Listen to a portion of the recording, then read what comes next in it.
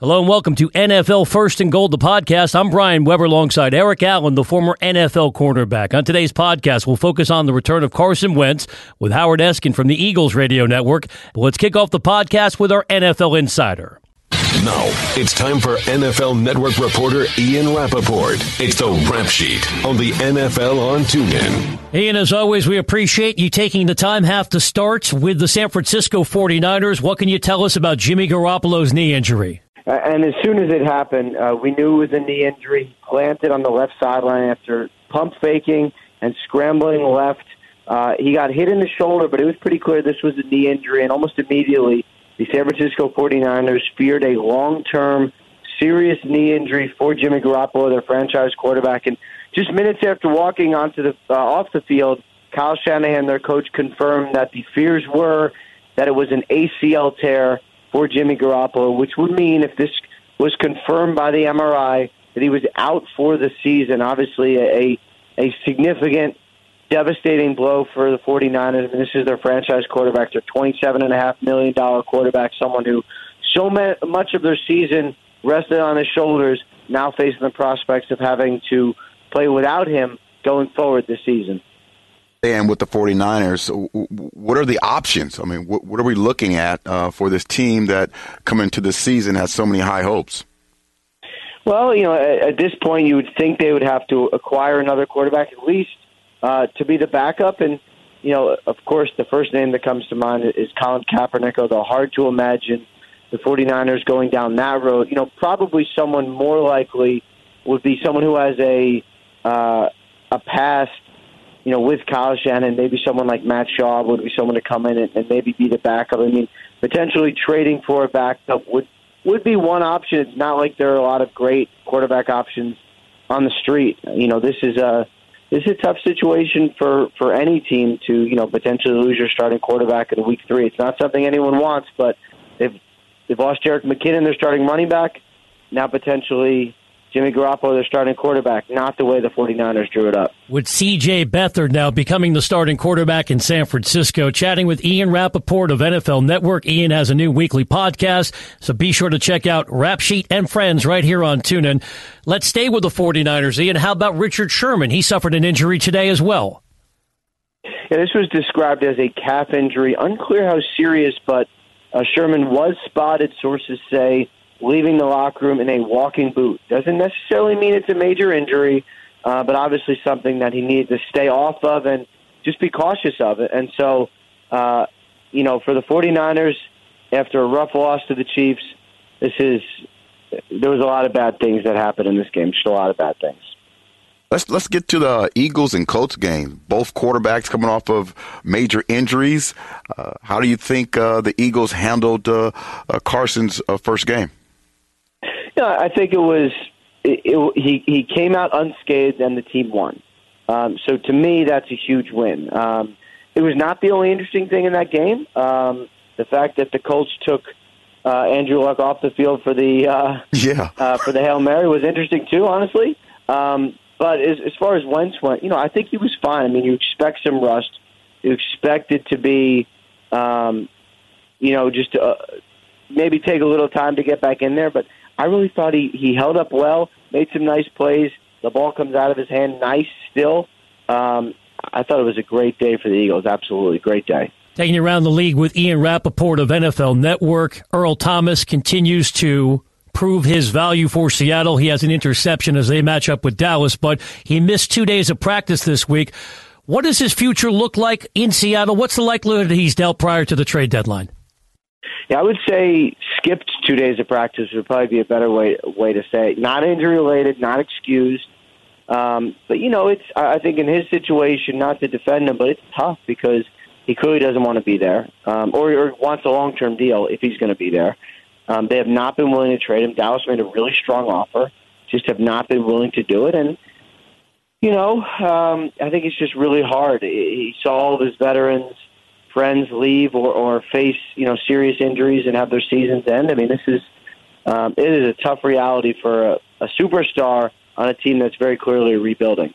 Yeah, I agree. Let's go to the Thursday night game. I think everybody is so excited that maybe the Browns got that win. But, wow, Baker Mayfield, he looked fantastic coming in for Taylor. Talk to us a little bit about how that's going down.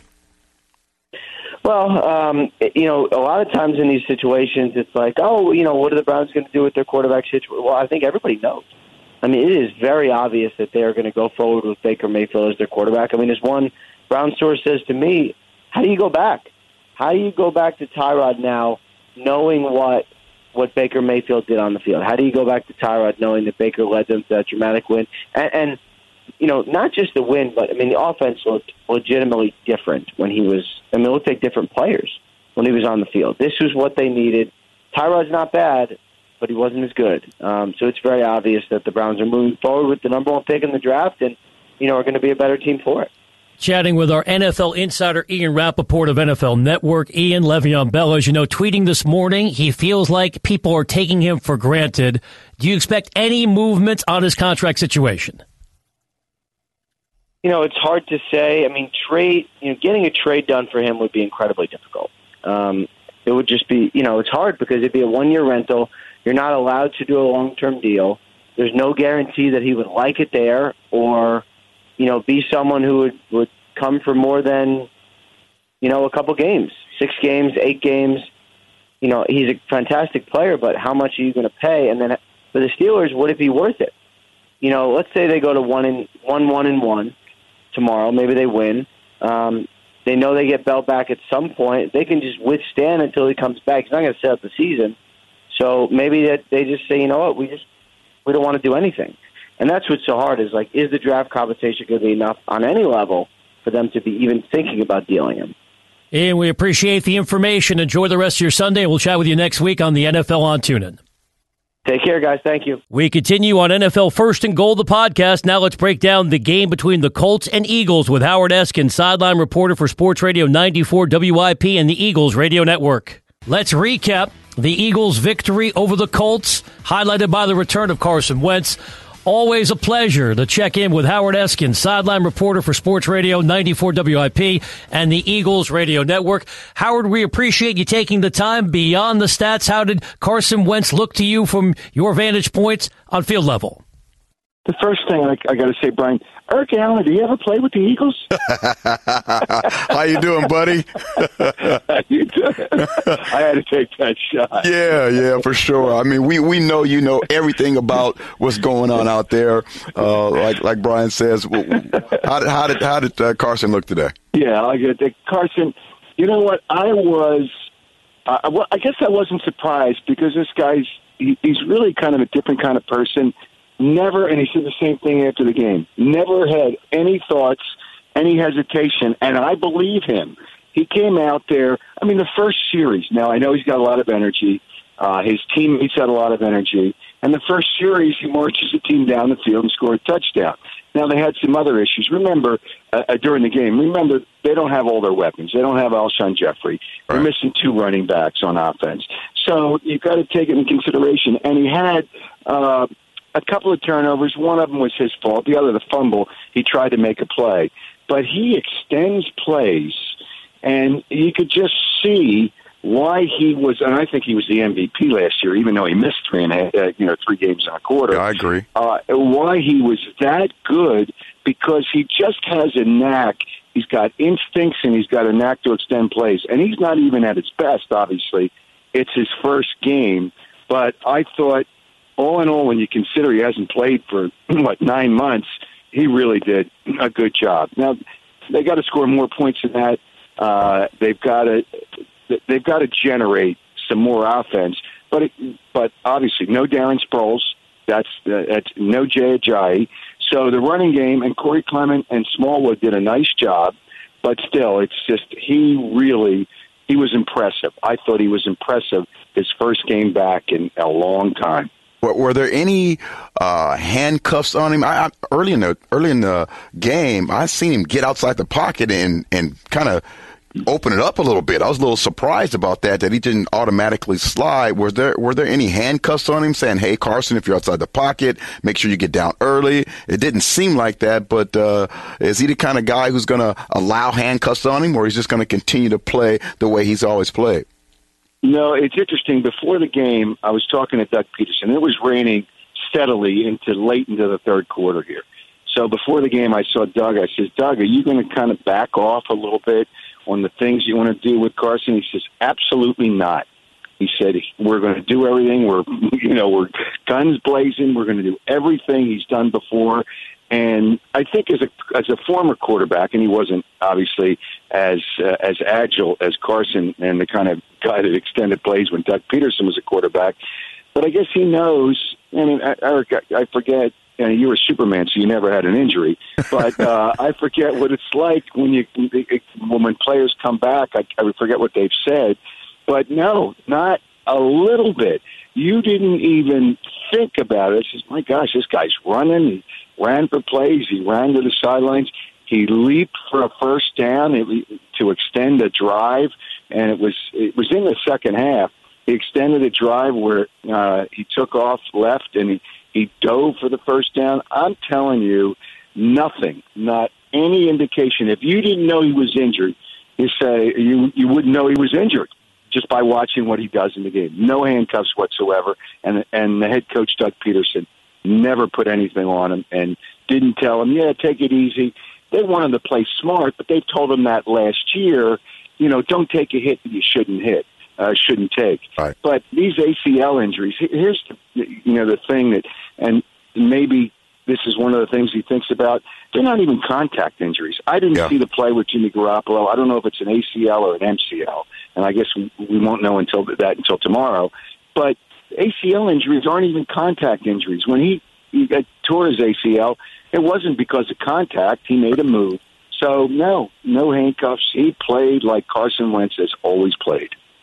Chatting with our friend Howard Eskin from the Eagles Radio Network. Howard, a lot of conversation in the wake of any championship in the NFL about a potential Super Bowl emotional hangover. Do you sense any of that with this club?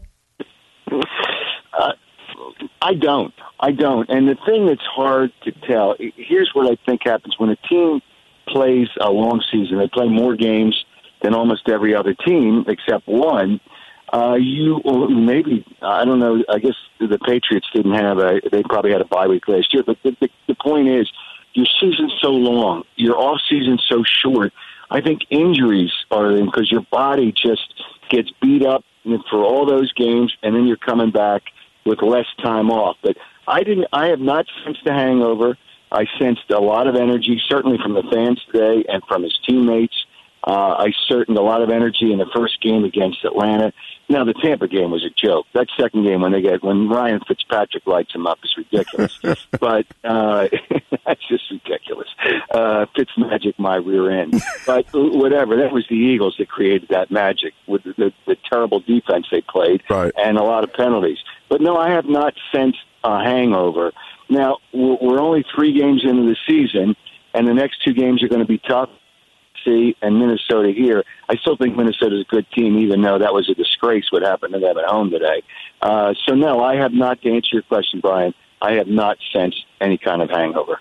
My last one for you, Howard, is, again, do you see the team, particularly on the defensive side, building, or are we at a point now where this is where they are? Are they a team that's going to build and become better as the season progresses? I love Cox. He's an outstanding ball player. I think you get his A game every single week. But are there spots in the secondary or in the linebacker core that needs to play better?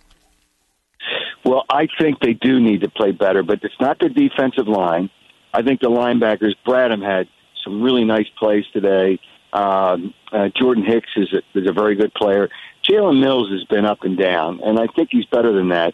But Sidney Jones, they drafted last year with an injury, is going to be good, and he's still kind of learning. He's playing in the slot in the secondary. He's playing a little bit of corner only when they need him, but that's very little. They've got to get better at the safety position.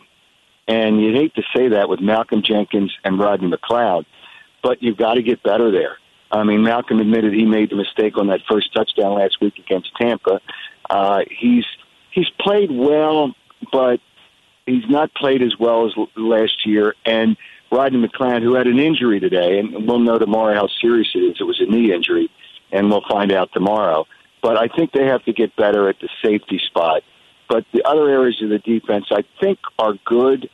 But they're a team that's going to score points and force the other teams to do things. And that's what they did a lot of last year. They scored, and they forced the other teams to play catch-up a little bit more than they wanted to. But I think they have to, if there's an area that I'd say has to improve, and I don't know if they can, would be the safety position.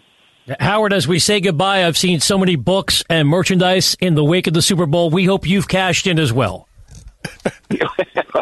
The only thing I got a Super Bowl ring. All right. I didn't cash in on that. Yeah, I didn't cash.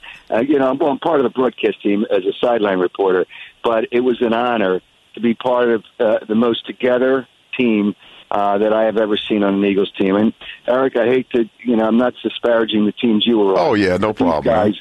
Everybody on that team was together. But I haven't cashed in yet, but I got plenty of time to do that. I'm not worried about money. I'm worried about having fun. There you go. And remember, the check's in the mail here on the NFL on TuneIn. Thank you, Howard. We'll chat with you later this season. All right, it's good talking to you guys. We roll on NFL First and Goal, the podcast detailing the game between the Saints and Falcons with Matt Tabik from AtlantaFalcons.com. Now let's recap the Saints' victory over the Falcons in overtime. Pleased to be joined by Matt Tabik from AtlantaFalcons.com. Matt, we appreciate you taking the time. I'm sure you were hoping for a different outcome, but this certainly was another classic. Always interesting when New Orleans and Atlanta get together. Oh, my gosh, guys. Yeah, thanks for having me on. It was, this one, you just had the feeling, especially right from the halftime on, that this one was going to come down to the end like these ones usually do. And, it was like two prize fighters trading blow after blow. It was either going to come down to a mistake, a turnover, but sure enough, it went into overtime, and Drew Brees did his thing, 15-play drive, and then capped it with a leap over the left guard for the win. But both quarterbacks played really well. Ton of yards in this one, but crazy game. Matt Ryan, 5 touchdowns today. Just unbelievable performance by him in that offense. And defensively, I thought they were making so many strides. Can you talk to us a little bit about kind of what's going on defensively with this team today? Yeah, well, you mentioned Matt Ryan's first time in his career that he threw 5 touchdown passes in one game, believe it or not. But, you know what? Defensively, the thing is with the Falcons, they came into this one, not to make excuses or anything, but they had 2 Pro Bowlers in Deion Jones and Keanu Neal out, and then Tack McKinley, their defensive end, was out. Another defensive end, the backup, Derek Shelby, was out. And then in this game, Ricardo Allen, their safety, went out. We don't know the extent of his injury, but they have a lot of guys thrust into roles right now that are forced to step up. But, a little bit undermanned, but still they hung with them. Once they get those guys back, and having Deion Jones out really hurt them today in that he's a speedy linebacker, and, part of that, the Falcons like to keep everything in front of them. And when they have like the Christian McCaffreys and the Alvin Kamaras of the world, they let those guys catch those short little passes, but then they swarm tackle. And Deion Jones is one of the best and most instinctive. So I feel like they kind of really felt like they lost or missed him today. We're spotlighting the Falcons with Matt Tabik from AtlantaFalcons.com. Matt, Calvin Ridley validating his first-round selection coming out of Alabama with 3 touchdown receptions today. How important could he be for this offense moving forward as a complement to Julio Jones? He did what he did today is what we've been waiting for him to do. He in practice we see it, but he is going to add another dimension to this receiving trio with, now with Mohamed Sanu and Julio Jones.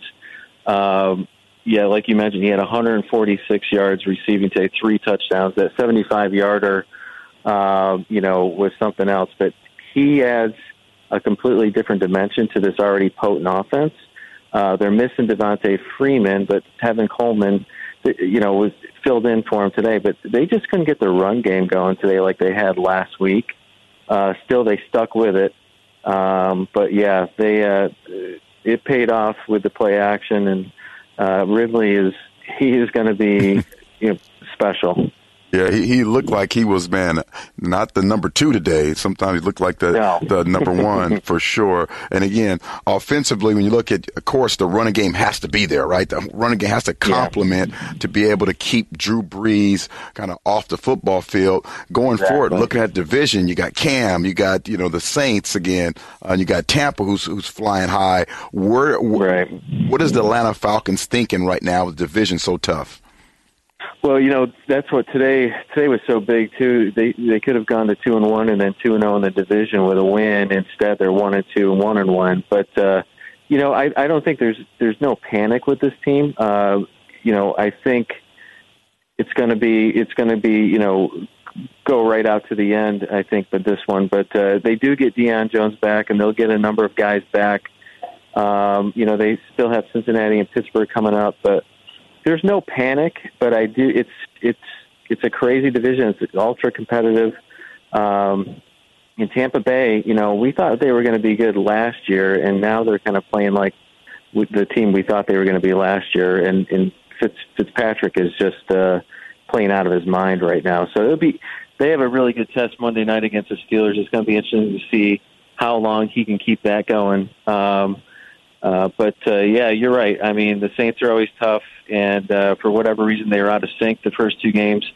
Today, they definitely got back on track. I think a good rivalry game kind of locks you in, helps your focus a little bit. But these 2 teams today, just blow for blow today. It was fun to watch. It was fun to be in here watching it. But Drew Brees he's something special.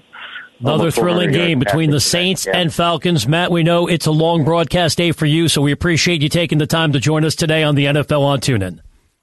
Hey, guys. Thanks for having me on. This is NFL No Huddle, the podcast. Now let's break down the matchup between the Raiders and Dolphins with Chris Fisher from NBC6 TV in Miami. Let's recap Miami's latest victory.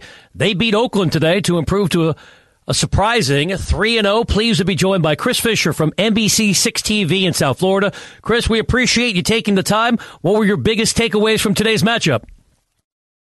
The trick plays. The fact that the Dolphins had to resort to them in the fourth quarter because they weren't able to get anything going offensively throughout the first 3 quarters of this game. The Dolphins were held to just 17 rushing yards through the first 3 quarters of play. Ryan Tannehill went deep once to Kenny Stills. He was able to connect on that. But from there, it really was the trick plays that made this game go and work out for the Dolphins.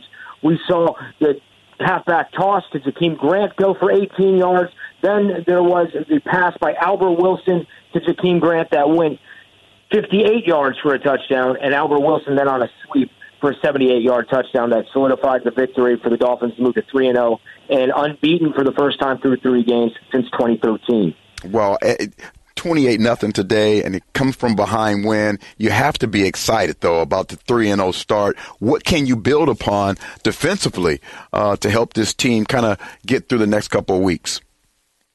When you look at the defense right now, the fact that they were on the field for drives of 14, 15, and 17 plays to keep the Dolphins in this game, Xavier Howard, what a playmaker he has become. Through the last 8 games, he has caused 7 interceptions. He's being a shutdown corner right now. He is just simply hot.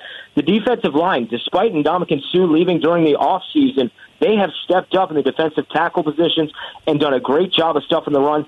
It was difficult today, obviously, facing Marshawn Lynch and Doug Martin. They held the Raiders to 109 yards rushing, but their defense is bent and not break through the first 3 games, allowing the offense to step up. If there's one thing that the Dolphins are building upon, it is definitely their defense at this point, which is really interesting considering last year they were 29th in the league in total defense. Talking Dolphin football with Chris Fisher from NBC6 TV in Miami.